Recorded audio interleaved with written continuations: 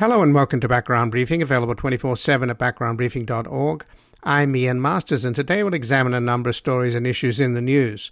We'll begin with the Kyle Rittenhouse trial, now in the hands of the jury, where outside the courthouse, protesters are gathering and the Wisconsin National Guard has been deployed. Joining us is Patrick Blanchfield, a journalist and faculty member at the Brooklyn Institute for Social Research. His book, Gunpower, The System of American Violence, will appear from Verso Books later this year, and he joins us to discuss his article at Gawker, Kyle Rittenhouse is an American. Our country's legal history renders the teen's case familiar, if not inevitable. We'll discuss the possibility of an acquittal, which the judge appears to want, and whether that will signal to the 30% of Republicans who in a recent poll agreed that violence might be necessary, that it is now open season on left-wing protesters. Then we'll speak with Chris Arnade, a freelance writer and photographer whose work has appeared in the New York Times, The Atlantic, The Guardian, Washington Post, Financial Times, and The Wall Street Journal, among many others. He has a PhD in physics from Johns Hopkins University and worked for 20 years as a trader at an elite Wall Street bank before leaving in 2012 to document addiction in the Bronx. He's the author of Dignity, Seeking Respect in Back Row America, and he has an article at his Substack, Among the Unvaccinated, Meaning, Death, and Owning the Elites. And we will discuss the defiant attitudes of back row Americans who consider their unvaccinated status a badge of honor. Then finally we will speak with Anne-Marie Lofaso, a professor of law at West Virginia University College of Law, where she teaches labor and employment law, jurisprudence, and comparative labor law. She's also a research scholar for the NYU Center for Labor and Employment, and we will discuss Trump's vengeance tour in West Virginia, where he is backing a congressman he is endorsing over another Republican congressman who voted for the bipartisan infrastructure bill. And before we go to our first guest, while Background Briefing remains a nationally syndicated radio program with a growing national and international audience, we are relying more and more on our online and podcast audience to sustain us for as little as $5 a month to keep this program alive during the critical years ahead in which the fate of American democracy will be decided. For those of you who can, help us keep delivering a daily briefing so those not in a position to contribute at backgroundbriefing.org/donate can also join in the fight against disinformation, whether it comes from Mar-a-Lago or Moscow. We must win the political warfare battles underway and fight with weaponized facts to save our democracy as we create a reality-based community in post-truth America. And joining us now is Patrick Blanchfield, who's a journalist and faculty member at the Brooklyn Institute for Social Research. His writing on gun violence, mass shootings, and the politics of gun control have appeared in the New York Times, The Nation, Foreign Policy, Book Forum, Dissent, N+1, and elsewhere. And his book, Gunpower, The System of American Violence, will appear from Verso Books later in this year. And he has an article at Gawker, Kyle Rittenhouse is an American. Our country's legal history renders the teen's case familiar, if not inevitable. Welcome to Background Briefing, Patrick Blanchfield. Thank you so much for having me. It's a pleasure to be here and to talk with you as always. Well, thank you, Patrick. And at this point, there hasn't been a verdict in the Rittenhouse trial. There's a lot of anticipation. The governor has deployed the National Guard, and demonstrators are gathering outside the courthouse. We don't know, obviously, when there'll be a verdict rendered, but today the jury requested, they wanted to study the FBI drone footage of the actual shooting of the two that were killed and the third that was wounded. And the judge is deciding whether or not they can look at the video once or more than once, which is pretty extraordinary, frankly, because I would think that the jury has a right to study it. So far, the judge has appeared to be quite sympathetic to Rittenhouse. But I take it in many respects what's really on trial here is Wisconsin's self-defense law. Yeah, that's I think that's an accurate way to put it. And it is the weather. I mean, and I think the example that the current impediment that you gestured to, right, that the judge is holding up is questioning or deliberating over the legal question of whether or not they can watch robot footage more than once, right? Which resembles the ways in which, I don't know, like football coaches, right, or people that can like analyze play-by-plays in real time before deciding, or can umpires judge stuff? Like it's a sort of absurd Byzantine technicality in some ways, and I think that gets at the broader point, namely that what we're witnessing play out here is a series of contested interpretations in the courtroom between plaintiff and defendant, between the state and the defendant, that are being interpreted by a set of people based upon principles that are given to them on the one hand by the judge, but also on the other hand by the law, which describe Wisconsin law, much like many other states, has its own sort of idiosyncrasies on these things, defines this thing that otherwise seems like a straightforward term as self-defense within parameters that are extremely idiosyncratic,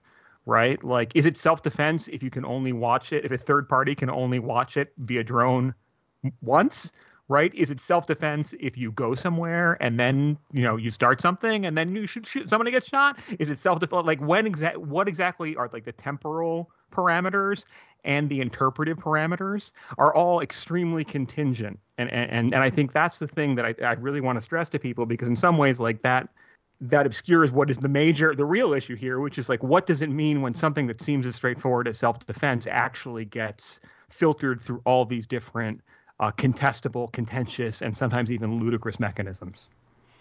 Well, apparently this drone footage, as far as the prosecutor is concerned, is that it shows that Kyle Rittenhouse illegally aimed his rifle at the victims, Joseph Rosenbaum, so that he literally aimed the rifle, and that provoked the incident. So I guess to that extent it's pretty key, is it not?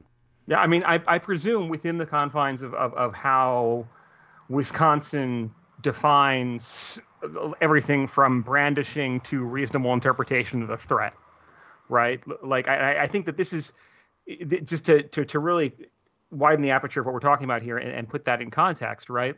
The question of whether or not he pointed a gun at them it has to be weighed against, well, who said who to what, right? Was there threatening language against which this represented just an escalation, or was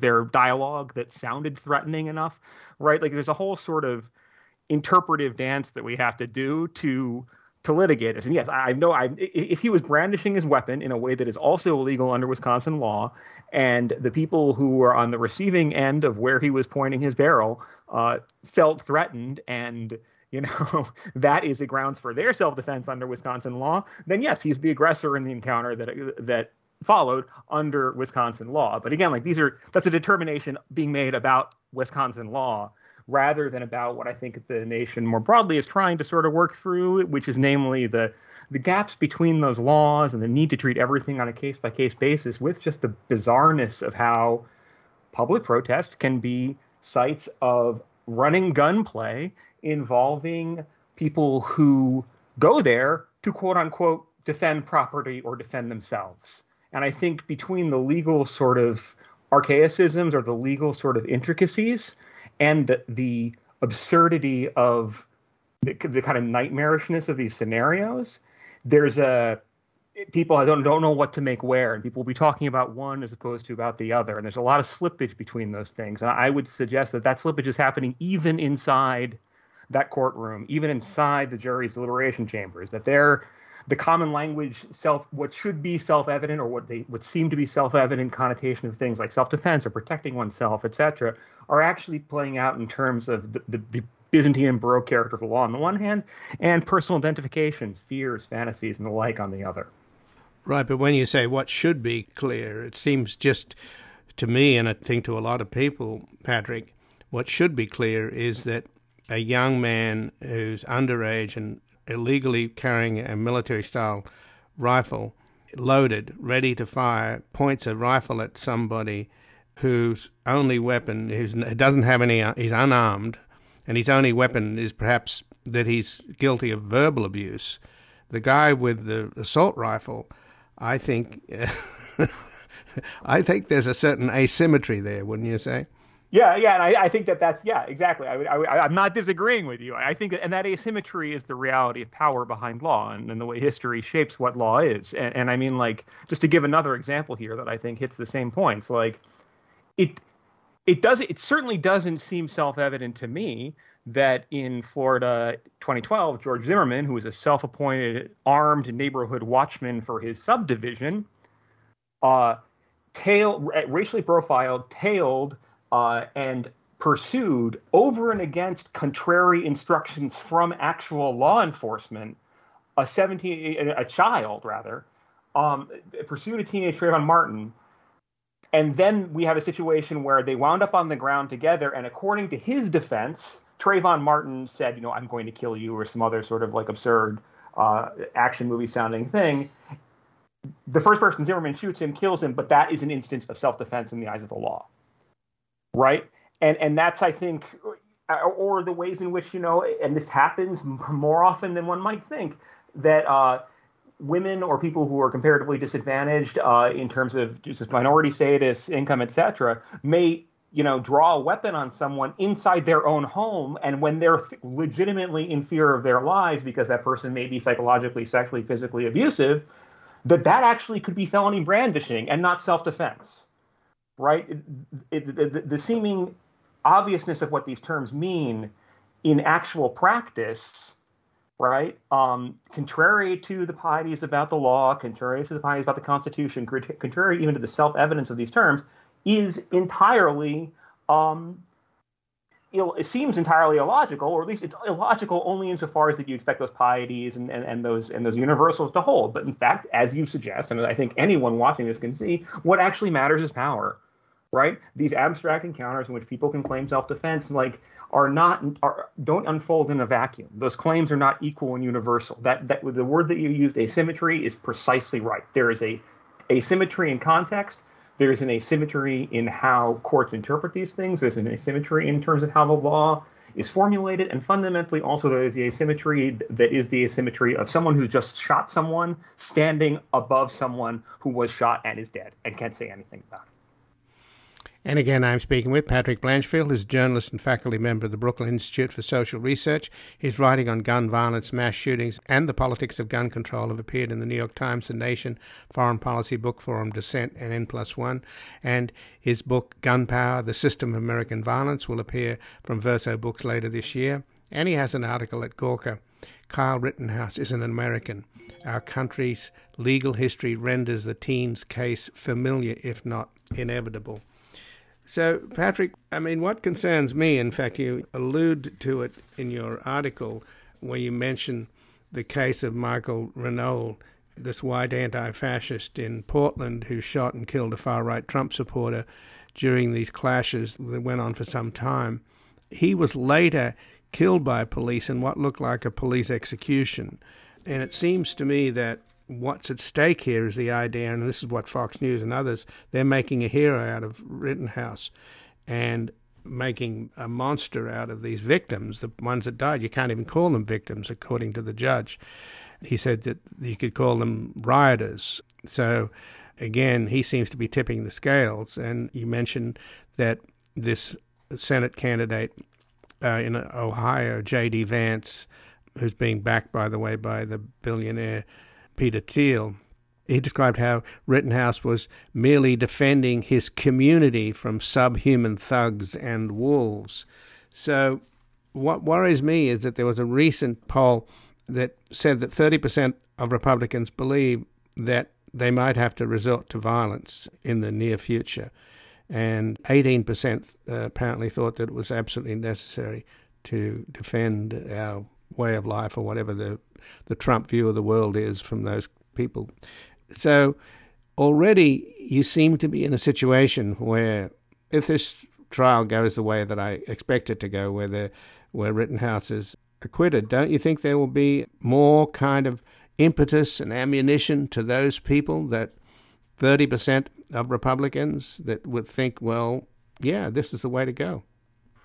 I share your dread and anxiety over over that broad trajectory that we're on, right? And I think it's really helpful too, just to underscore something we've been talking about for the entire time together, right? Is like one of the pieties that we have is between like the state and law enforcement as distinct from the civilian populace, right? And that their job is maintaining a certain set of principles of order, and civilians who don't have access to the recourse to force are, exist in a relationship towards being supervised by them, but also as some kind of check on them through democratic procedures. We're seeing that distinction be revealed to be, well, no, actually, Kyle Rittenhouse gets tossed bottles of water by cops who tell him that he's happy to be there. And why is he happy? Why are they happy he's there? Well, because he's quote unquote protecting property.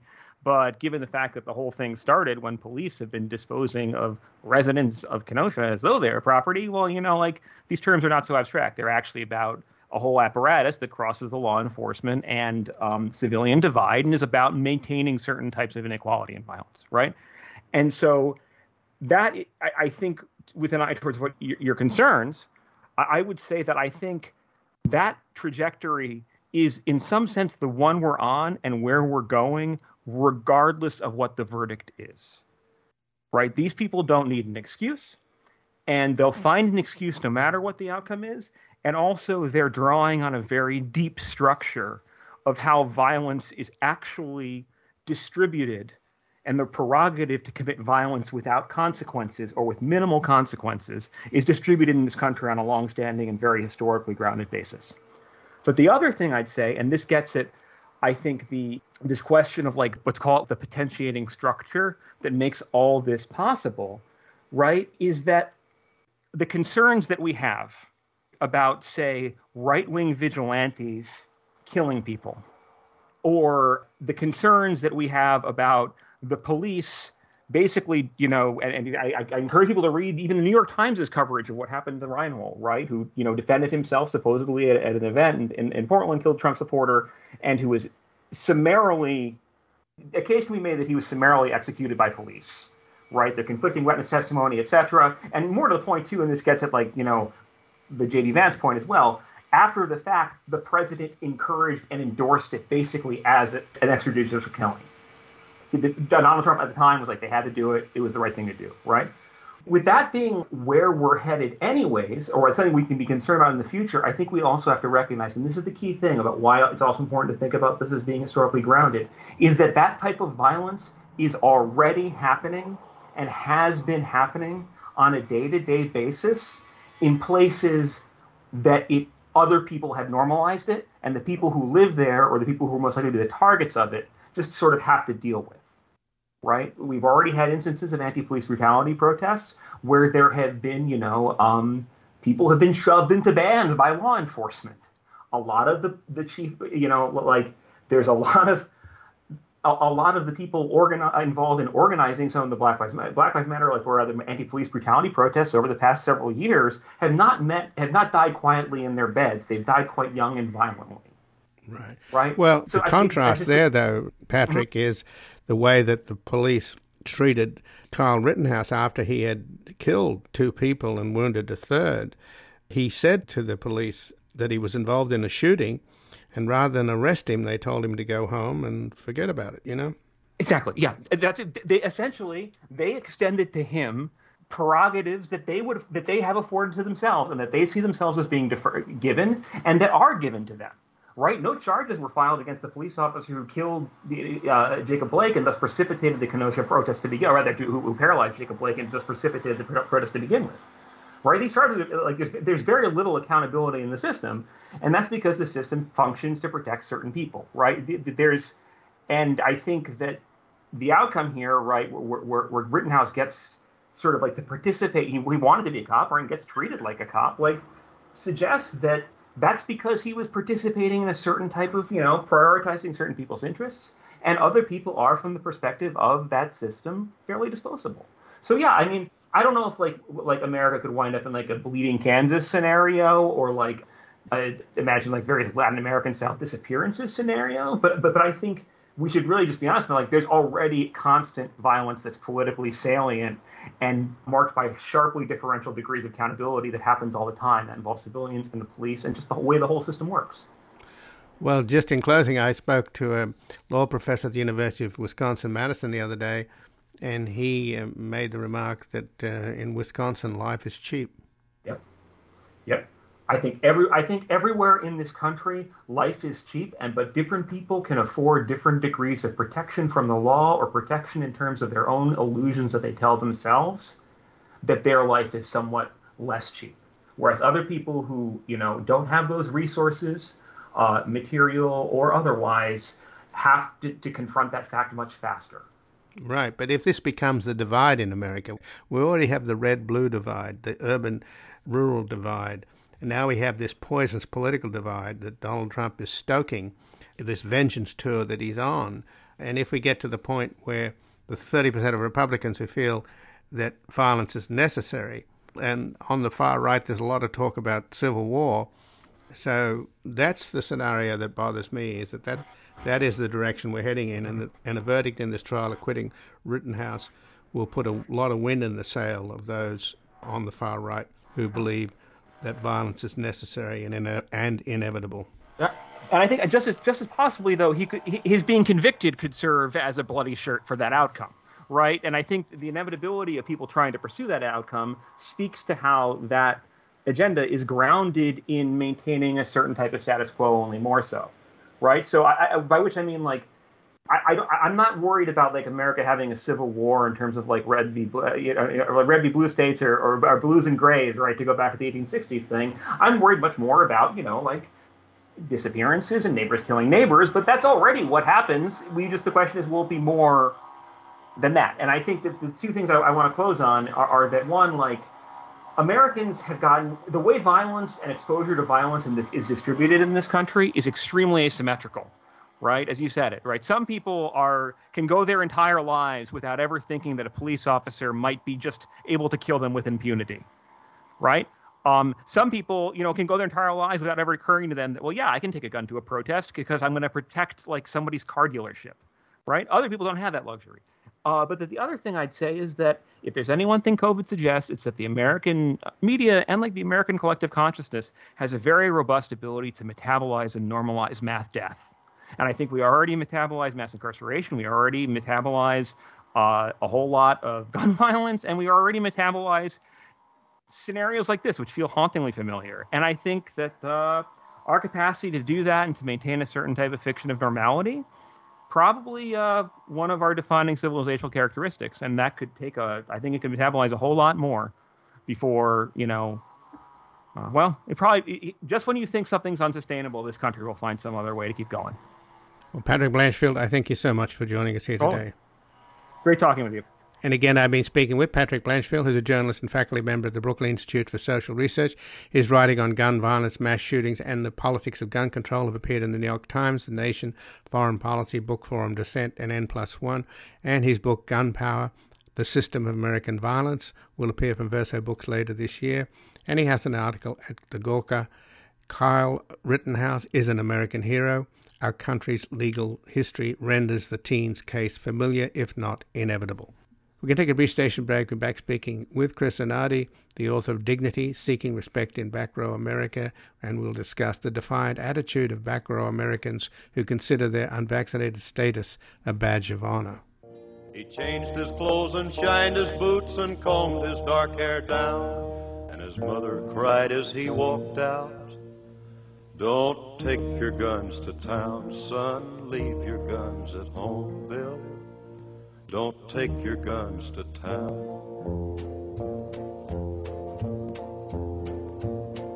He laughed and kissed his mom and said, "You're Billy Joe's a man.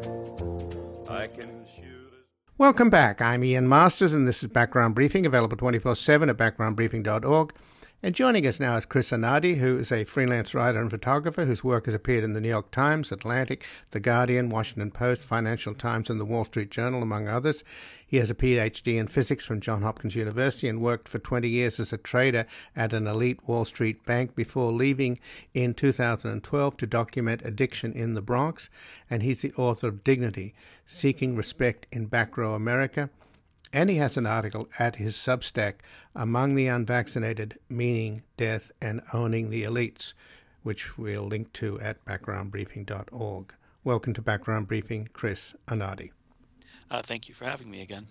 Well, thanks for joining us, Chris. And we last spoke when your book Dignity came out, and it chronicles what you describe as back row America, the forgotten people in this country. And now your article has certainly got my attention because Liberals wring their hands, me among them, frankly, trying to figure out why in this country are people not being vaccinated when you've got, 760,000 dead Americans and counting.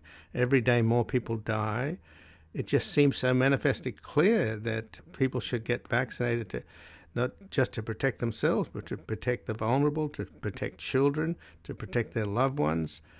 So give us a sense of what you think is the kind of binding reason behind this objection. I mean, I know you've explored it, and that's why I'm so interested in hearing from you. Yeah, well, thank you. I want to just make it clear that what I'm talking about here is basically people over 50, and the demographic of those involved are similar to those people in my book. It's generally I spend my time in places where a lot of people live, but not a lot of people visit, and communities that are kind of, the classic term, I guess, is left behind, flyover, et cetera, what you want to call them. And so generally people without college degrees, hence the term back row. And so that's kind of where I ran across a lot of unvaccinated people. And I started running across them because about 3 months ago, I had, like the rest of America, spent most of my time quarantined. And then 3 months ago, I started going out and doing what I do again, which in this case was walking around the country. And I started meeting people who would, what I found interesting and what struck me is when I try to get about my piece is how central being unvaccinated is to the people I met. I generally operate by just hanging out and not aggressively, I don't put a camera in people's faces. I don't put a microphone in people. I just let them come to me and talk to me.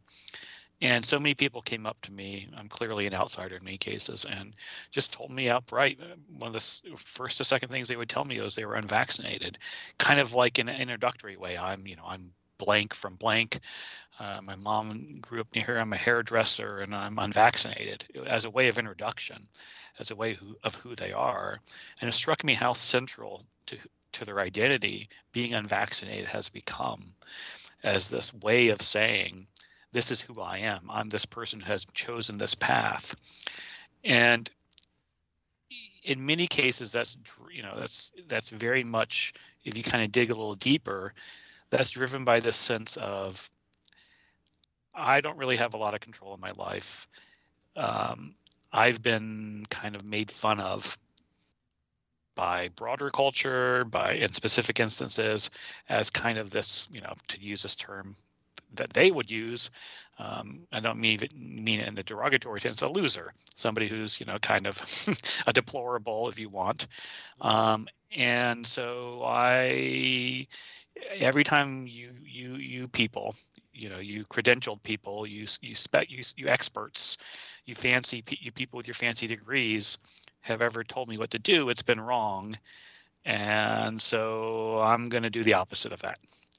And so you say to get vaccinated, I'm not going to get vaccinated, as a way to basically, kind of staking a claim of some sort of identity marker. And it's become very, very, very central to the point of them telling me out of the as a way of introduction, just kind of in small talk, and being proud of it. And, and that's I happen, full cards on table. I come from the left in general. I'm very sympathetic towards the claims of people who say they find, the elites have wronged them. But in this particular case, I'm not, I think you should get vaccinated. I think people should get vaccinated. And I myself am vaccinated. And so it's one of the cases where it's put me in very awkward situations of understanding why they might have gotten there, but not necessarily agreeing with where they are. And it's such a remarkably reckless decision, but one that they're taking, in a very, I say thoughtful way because they thought about it. This isn't, a rash decision. This is something they've come to, and they've convinced themselves that this is the right thing to do. And how much do you think the media on the right, particularly the Tucker Carlsons of the world, have they influenced people? Because some of the people you talk to said, the vaccines are full of rat poison, and, you've got that wonderful picture you have in your article. Gates, Fauci fraud. There's a lot of it out there on the right-wing media. Is that a factor? The demographics of whom I'm talking about are not just people on the right. There's a fair percentage of minorities involved who don't watch Fox. I don't think the dialogue on the right has helped. I think it's buttressed. It pushed people in a direction they were already heading. It solidified where they went. But one of the things I wish I had written a little bit more about in the piece is I've been spending at this point roughly 12 years in these type of communities, Black, white, Hispanic, Latino, places that are, again, mostly defined by people without college degrees. And you hear a lot of very unconventional views. I think we would call them conspiracy theories, but I think it's a little bit more all over the place than that. You get used to hearing a lot of things like, oh, there's rat poison in blank, or hurricanes cause, satellites cause hurricanes, just things that are kind of like all over the map. And so it's not clear to me that when you hear the explanation, the justification, it's not necessarily consistent, meaning it's not something that is being kind of quote spoon fed to them. It's things that a lot of it's local rumors, and it's you can't really push back against, because in one particular case I mentioned, I think it was in central Pennsylvania, and the person was and this person particularly had voted for Biden. They're very, very, very firm about that. That Miss Betty from whatever the name of the town over was, she got the shot and then she got a stroke and died. And then her sister the next day got the shot, got a stroke and died. I really highly doubt that happened. It could be that Miss Betty, had a stroke a week later, or unconnected to the vaccine, but that story is now spreading like wildfire through the communities, and so it's now become in this sense a local truth. Miss Betty died from the vaccine. Miss Betty's sister died from the vaccine, and you kind of hear that stuff. If you spend a lot of time in these communities about everything, kind of local rumors, local folk tales kind of become. And it's not clear that again, that's not directed from any, large. That's just a skepticism about authority that was already pre-existed this pandemic, that has been made worse by this pandemic, partly because I will say that I think a lot of the kind of policy around the pandemic, around COVID, as it's filtered down to people who are not heavy news users, has been kind of confusing, and in many cases illogical, and doesn't fit common sense. So COVID policy is something that touches everybody. You can be politically completely blind and not have any interest in politics, but you have interest in COVID policy because you can't escape it. It's everywhere. It literally has been with us now for close to over 2 years, and it's very mercurial and volatile as it filters down to the general public. And so people have there's a huge skepticism at this point of the quote expert class of the public health officials that has just created this environment where the right-wing media comes in and causes even more chaos, and it's just make it it's made even worse. But again, I want to emphasize, this is not just white Trump voters. This is a lot of I've met Biden voters. I've met a lot of minorities who have the same language. It's something that's kind of out there in what I call the back row. And again, I'm speaking with Chris Arnade, who's a freelance writer and photographer whose work has appeared in the New York Times, Atlantic, The Guardian, Washington Post, Financial Times, and the Wall Street Journal, among others. He has a PhD in physics from Johns Hopkins University and worked for 20 years as a trader at an elite Wall Street bank before leaving in 2012 to document addiction in the Bronx. And he's the author of Dignity, Seeking Respect in Back Row America. And he has an article at his Substack, Among the Unvaccinated, Meaning, Death, and Owning the Elites, which we'll link to at backgroundbriefing.org. So it is amazing that this has become a badge of honor And of course, in your book Dignity, and one of the questions I asked you back when I talked to you last, Chris, was that puzzlement about poor and destitute people feeling completely marginalized at the same time, voting against their interests, if you will, if they do vote at all, in supporting Trump. And you mentioned in your article that in this case, talking about the unvaccinated, one of them said, everyone is equally corrupt, but at least Trump is honest about it. So the alienation in this country is so extraordinary, and it's both on the left and the right. And this seems like a weird distortion of individualism and freedom. You can make the case, the ironic case, that liberty in America now threatens life and the pursuit of happiness. Yeah, I mean, I think one of the things that at least there's a lot of things that are sad here to me. One of the things that frustrates me is, when you feel like I think the way I phrase it to someone else was like, if you feel like the only thing you have to hang your hat on, the only thing identity-wise, the only thing that you feel like you can kind of exert, a community to join is one in which you're making a reckless decision. That to me is the sign of a much larger problem. Like we have what I call a meaning gap out there. If you're so desperate to join a community that the community you join is one where it's defined by its recklessness. And now, again, many people don't see this as recklessness, so they wouldn't frame it that way. But from an outsider, it's reckless. I think that shows, one of the things I do when I go into these, we do so much around COVID policy on both sides, on the vaccinated and unvaccinated, is symbolic, is about kind of gestures, of identity gestures. When I wrote this piece, a lot of people pointed out, that the vaccinated, there are many people out there who vaccinate who make it their identity as well. They post on their Facebook. They use a lot of language around that to say, look at me, I'm vaccinated. I think one of the things is that there is a sense that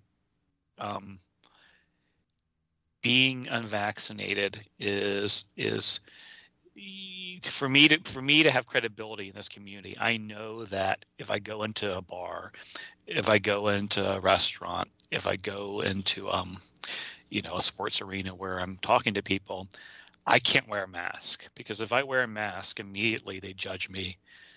I come loaded with, here's an expert. Here's somebody who is not part of the crew. Here's somebody who I can't necessarily trust.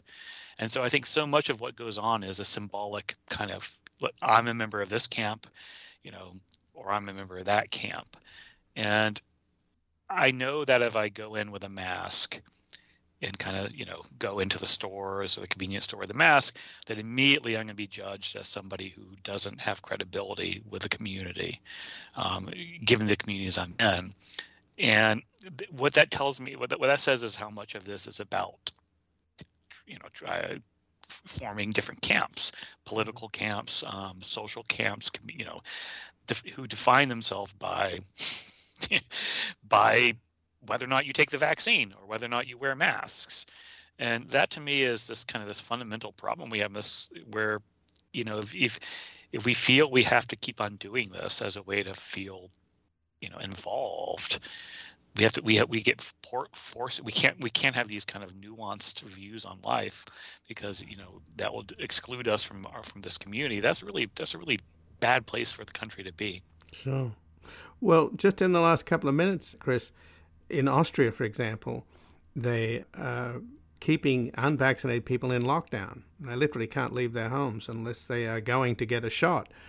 And you could never do that in this country, of course. But what is the answer here, if there is one, in terms of, because we know that you need to get herd immunity before this thing goes away. And, of course, everybody in the world has to be vaccinated, and that's a huge, heavy lift. But just in terms of your experience and talking to the people who, wear the fact that they're unvaccinated as a badge of pride, did you ever come up with any reason? I know you're not intrusive when you talk to people, but is there anything that can be done? It has to be. I think there are kind of three worrisome things. One is I think I don't know what percentage of the population is. It's non-trivial. Let's say 20%, 15. And again, here I'm talking about people, people who are not going to get vaccinated, no matter how much you punish them, no matter how much you try to reward them, they're not going to do it at this point. And again, it's one of the things that the more you encourage them to do it, the more, or punish them, they're just going to dig in their heels. It's become who they are. It's kind of like their hill they're going to die on. So I think policy has to grapple with that. To the degree I think there are effective tools to convince people, it's very much it's going to require a lot of community outreach. That's very very labor intensive, meaning it's kind of doing what I did, which is going into places and kind of finding the person, not the credentialed person. Again, it's very important that it comes from somebody like them. If I've been able to convince people to rethink their view by just kind of, having chats that kind of last, that I don't focus on it. I just make it, we bring it up in conversation. If you're talking to someone for over an hour, sitting at a bar talking to somebody for an hour and a half, you kind of move the conversation back and forth between it. You don't obsess about it. You don't drill on it. You just kind of say, hey, I'm not so sure about Miss Betty. I think that's probably a coincidence.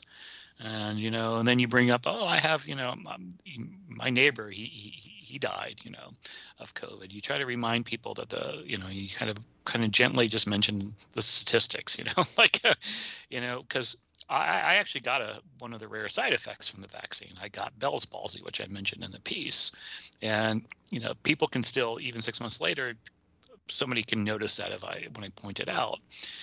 And I try to say, look, I would still, they say, well, look, you got a side effect. And I said, well, it's immensely rare. I got very, very unlucky. But I said, it's also my chances of dying are 10 times less. That's huge. I mean, like, well, that's, let's just think about 10 times less. That's like, if we had to roll the dice, would you play that game where, if, you roll a 10, or 1. I mean, it's like, you got to put it in very simple terms and do it in a way that really kind of just doesn't embarrass them, and doesn't try to make them feel, just rethink and just there's other, you can, and, focus on things like, if they have grandkids and things such as that. But it has to come, it's very labor intensive, it's got to, and I think you can do it if you change a few people who are within the community value. Like, it literally means going like bowling alley to bowling alley, bar to bar, Walmart to Walmart, McDonald's to McDonald's. It's just a lot of work. And, I think putting a TV personality on the TV, putting like a talking head on the TV and saturating it with ads, I don't think really works. I actually think it's going to cause people to dig in. Well, Chris, I thank you for what you brought to the table here. It's very, very interesting and very helpful. And thanks for joining us. Well, thank you for having me.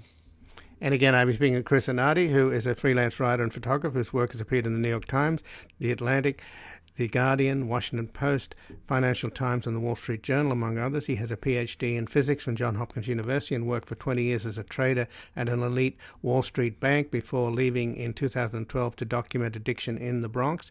He's the author of Dignity, Seeking Respect in Back Row America, and he has an article at his Substack, Among the Unvaccinated, Meaning, Death, and Owning the Elites, which we'll link to at backgroundbriefing.org. We're going to take a brief station break. We're back looking into Trump's vengeance tour in West Virginia, where he is backing a congressman he is endorsing over another Republican congressman who voted for the bipartisan infrastructure bill. Mother, should I trust the government?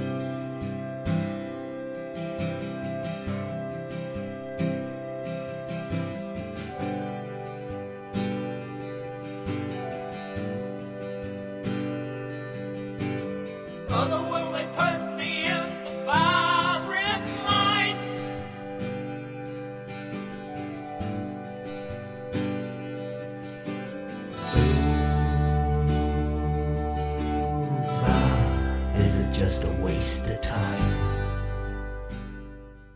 Welcome back. I'm Ian Masters, and this is Background Briefing, available 24/7 at backgroundbriefing.org. And joining us now is Anne-Marie Lofaso, who's a professor of law at West Virginia University College of Law, where she teaches labor and employment law, jurisprudence, and comparative labor law. She's also a research scholar for the NYU Center for Labor and Employment, and previously spent 10 years as an attorney with the National Labor Relations Board's appellate and Supreme Court branches. Welcome to Background Briefing, Anne-Marie Lofaso. Thank you.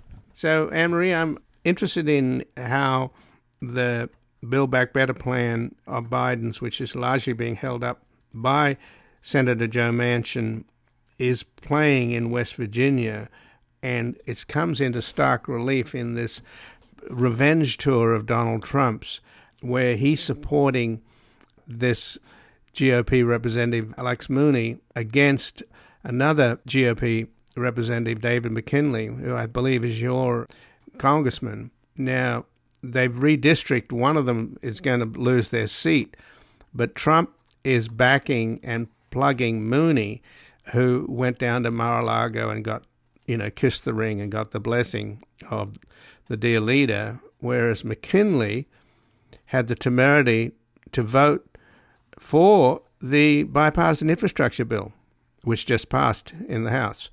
So right. That's playing out there. So who's going to win, Trump and his guy Mooney, or David McKinley?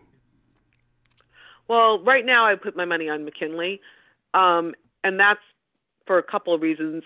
One is just if you look at the map are mostly his constituents, meaning McKinley's constituents. So the real question is whether or not people in his area are going to jump ship and go for Mooney. And the only reason that they would do that is if they think Mooney would be better. But the infrastructure bill is actually very popular in West Virginia. Now, Biden's not particularly popular in West Virginia, but there's a disconnect between Biden and the infrastructure bill. And so what's really been the focus is Manchin and infrastructure.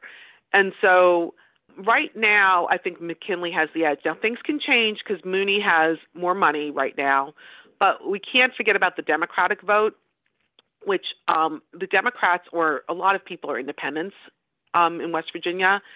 They could decide to vote in the primary and vote for, the independents could vote for the Republican, and they would they would break toward McKinley right now.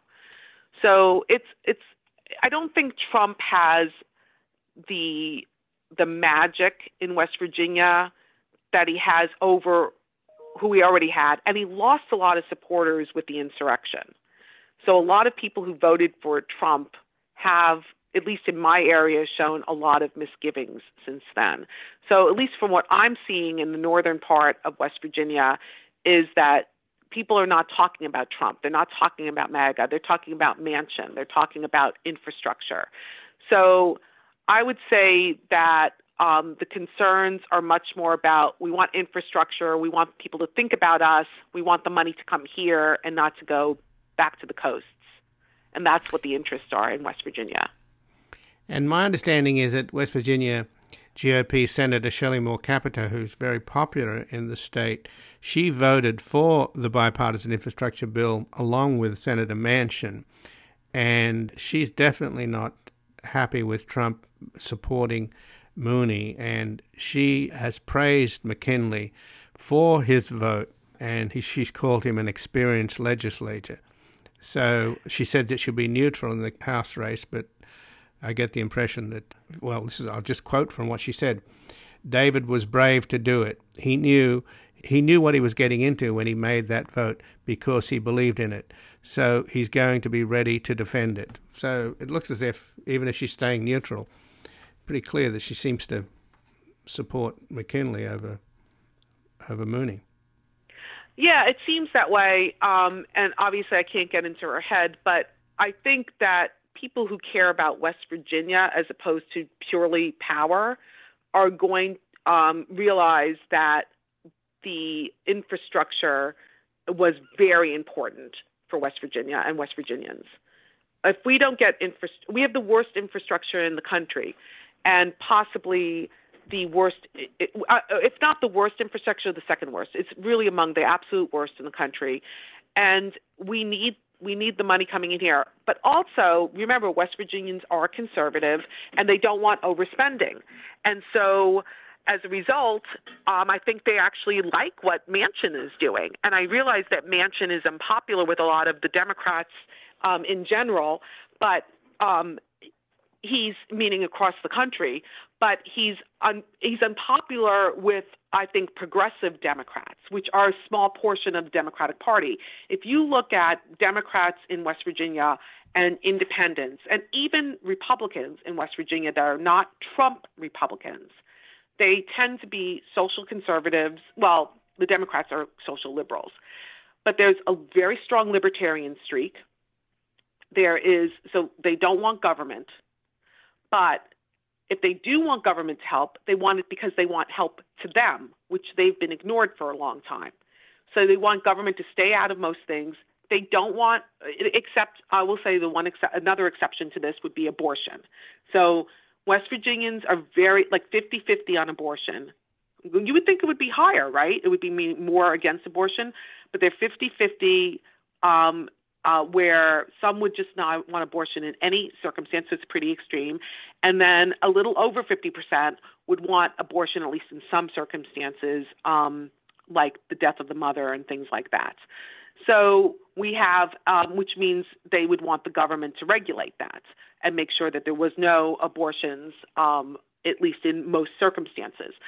But for the most part, they want their guns, because in West Virginia, if you have a gun, you're hunting food, you're not hunting people, and they want to be left alone. And if they're not left alone, they want something for their tax dollars, and that's the infrastructure, which is very popular. So I actually do think I am actually very proud of my representative for doing that. I know that's what we wanted, and I think that a lot of Democrats who realize that they're not going to be able to get a Democrat in, especially with the way it's been restructured, may very well choose to change to independent and vote. And you can't discount that. That's a pretty large, significant amount of votes. And there's already a lot of people that change to independents. And independents are breaking not for the Trump Republicans. They're breaking for more like Capito or Manchin, right? That's Capito. Manchin really represents the majority of what West Virginia is, not Mooney. But Mooney does represent a certain aspect of West Virginia, but it didn't break in his favor. The way the restructuring the map does not break in his favor. Right, but this primary election, which has already begun, obviously, that it's scheduled on May the 10th of 2022.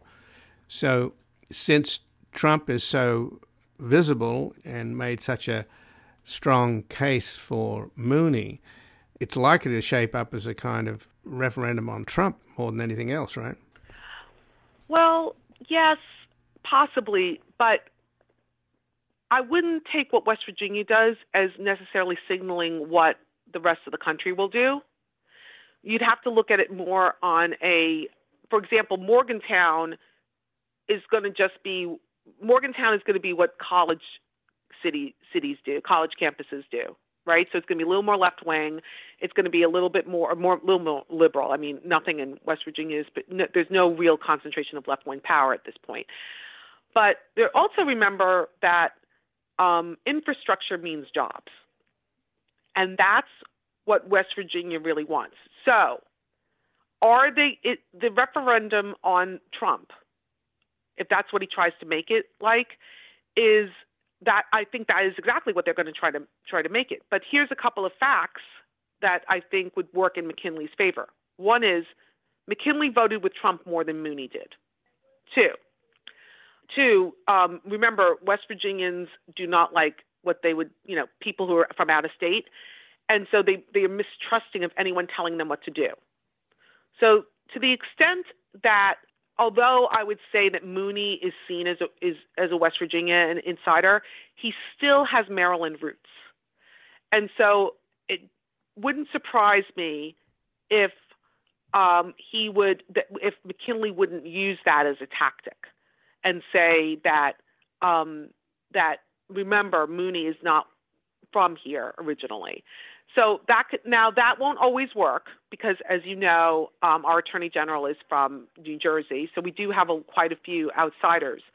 But I think that West Virginians are very independent in how they see things. They don't care what other people do, and so I wouldn't read too much into this referendum for the rest of the country. West Virginia has always been odd. Remember, it's the last of the Dixiecrat states to go Democrat. And that should tell you a lot. Sure. Well, just in closing, McKinley's already gone after Mooney for the fact that he comes from Maryland. He said, I don't know what the infrastructure was like in Maryland. So, which is significantly better than it is in West Virginia. The problem is it's much more expensive to build roads in West Virginia than any other part of the country. And what I think Manchin is doing I hope what Manchin is doing, and I know Manchin's an excellent politician, so he probably is saying, okay, you're spending a lot of money. My constituents don't like that, but when we have spent money in the past, it hasn't gone into West Virginia for a long time. So we need some of that money. So you need to show us why we are spending this kind of money. And now, I personally feel that the infrastructure bill is not as large as some in the media are making it out to be, and part of that is because it's really over a long period of time, and so it seems like a much bigger number than it is. But Manchin's made a reasonable calculation for his constituents that they would think that the $3.5 trillion was just way too large, and and I say that's a reasonable calculation, meaning it's reasonably calculated to understanding his own constituents, what they're going for, what they want. And you can tell Shelley Moore Capito is an extremely popular politician in the state, and she's done a lot. She's willing to spend money when it's for coal miners and for other members of our community. And for her to vote in favor of this shows also that it must be popular. So I think Mooney is going to have a hard time they're going to have to convince West Virginians that that somehow Trump knows better for West Virginia. And yet he didn't deliver on jobs here. Right. Well, Anne-Marie, I thank you for joining us. I appreciate it. Oh, well, thank you for having me. I really appreciate it, Ian. You have a really nice day. Well, thank you. And again, I've been speaking with Anne-Marie Lofaso, who's a professor of law at West Virginia University College of Law, where she teaches labor and employment law, jurisprudence, and comparative labor law. She's also a research scholar at the NYU Center for Labor and Employment and previously spent 10 years as an attorney with the National Labor Relations Board's appellate and Supreme Court branches.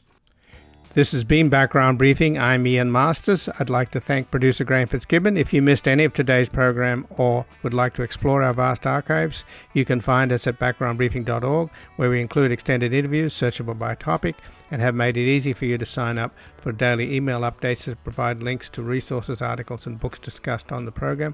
Also, you can find links there to subscribe wherever you get your podcasts, and we also encourage you to rate and review us on those platforms. Find us on Twitter and Facebook at Ian Masters Media, and please do help us reach more listeners by sharing this program with friends, family, and colleagues. To help us sustain this program into the future and ensure it remains free to all, please take a moment to support us by going to backgroundbriefing.org/donate, where you will find our nonprofit Public Truth Media Foundation, where your tax-deductible donations, large and small, keep us broadcasting. And I'll be back again tomorrow with another Background Briefing at backgroundbriefing.org. Bye for now. The guy that lived next door in 305 took the kids to the park and disappeared by 9:30. Who'll ever know how much she loved them so? That dark night alone in America. A quiet voice was singing something to me, an angel song about the home of the brave in this land here of the free. One time, one night in America.